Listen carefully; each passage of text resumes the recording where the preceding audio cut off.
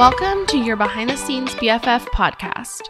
I'm your host, Kate, and I'm a teacher turned entrepreneur, mom of two, and I help women build businesses as virtual assistants so they can create a life they love and a schedule to match.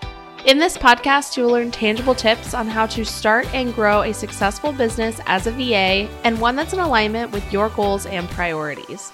So grab your coffee and let's dive into this week's episode.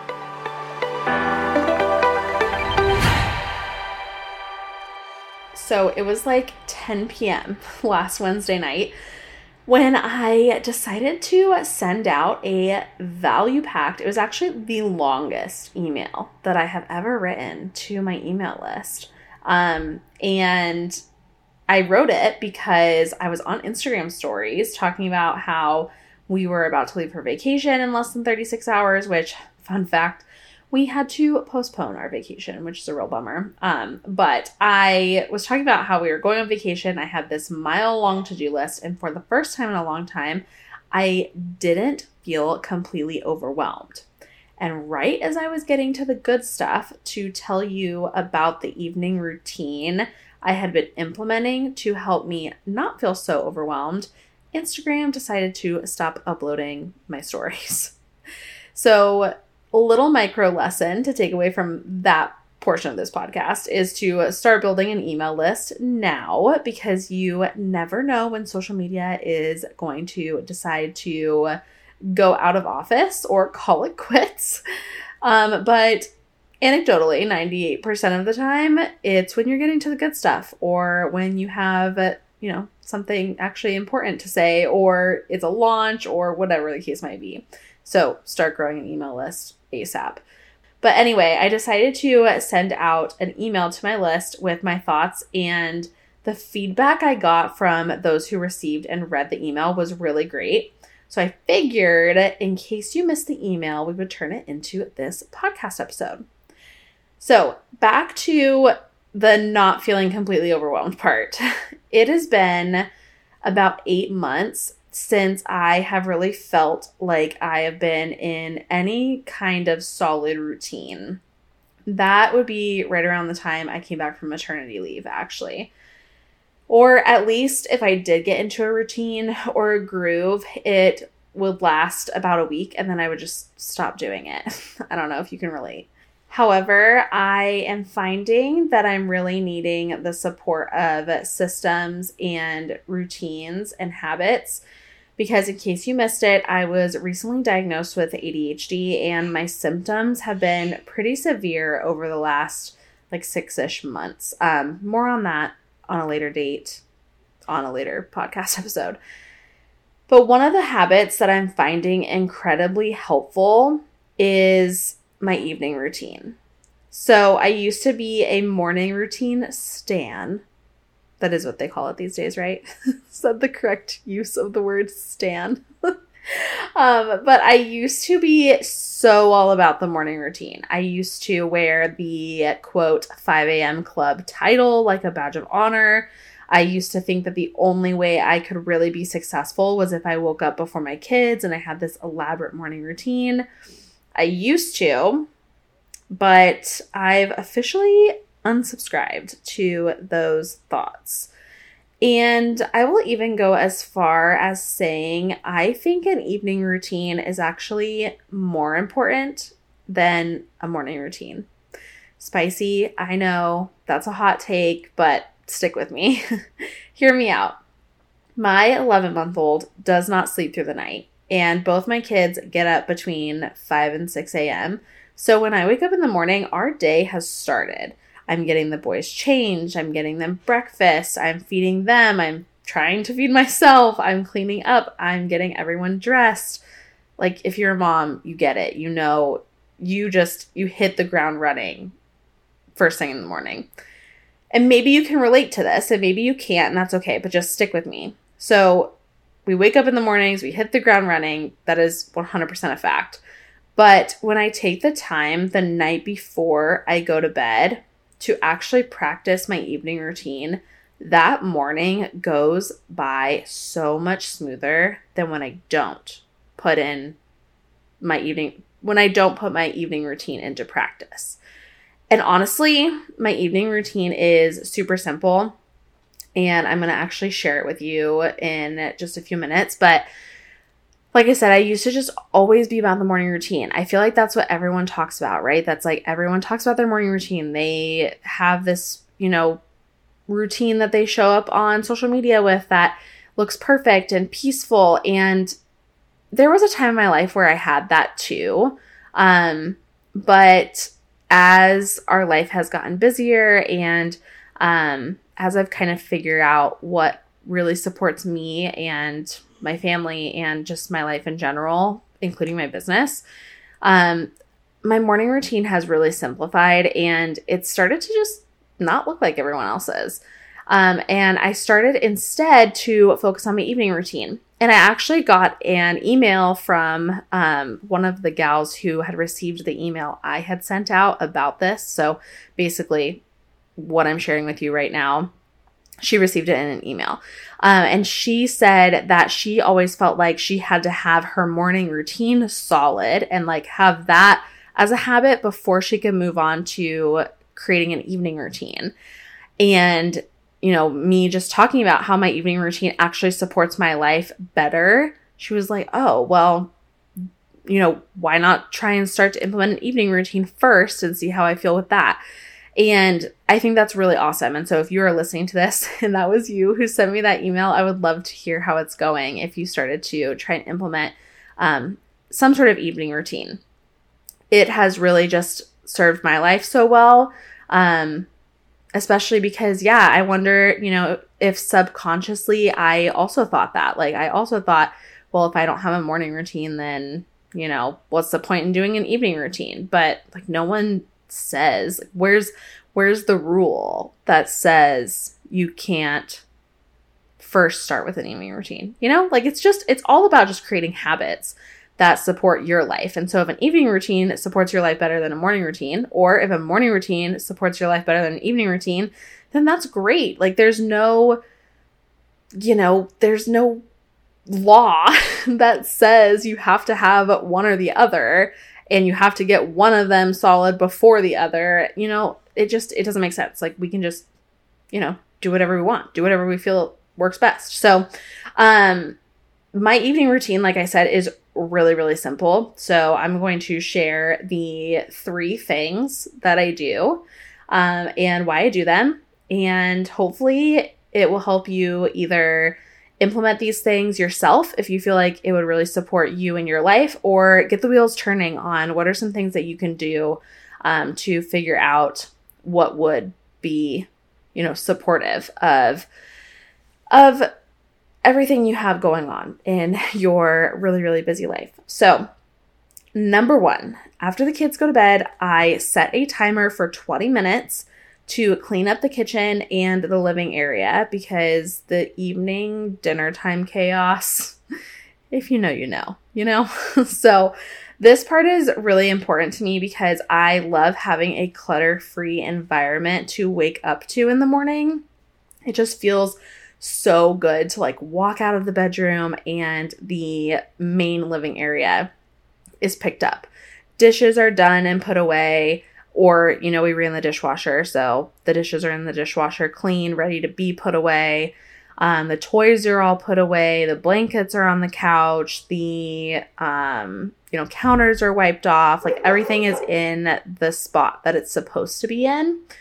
It's just such a good feeling, It's just this like reset, right? And a lot of times my husband and I team up on this, or we take turns taking it over. So sometimes my husband takes over like cleaning up and picking everything up the night before if I'm doing a little bit of work, or if I'm like taking a shower or whatever.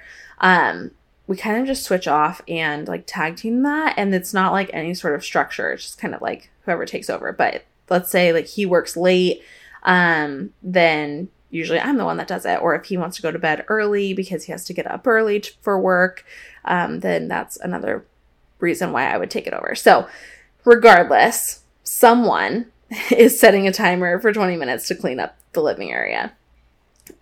Number 2 is, so after that first step, the second step is setting a timer for 15 minutes to pull out my calendar and notepad and plan out the next day.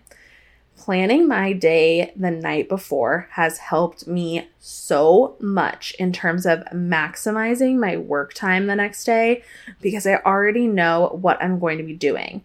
I know what calls I have. I know what time I need to be there. I know, what my Focus 3 tasks are, which shout out to my girl Jess Massey for the Focus 3 habit. It's truly a game changer.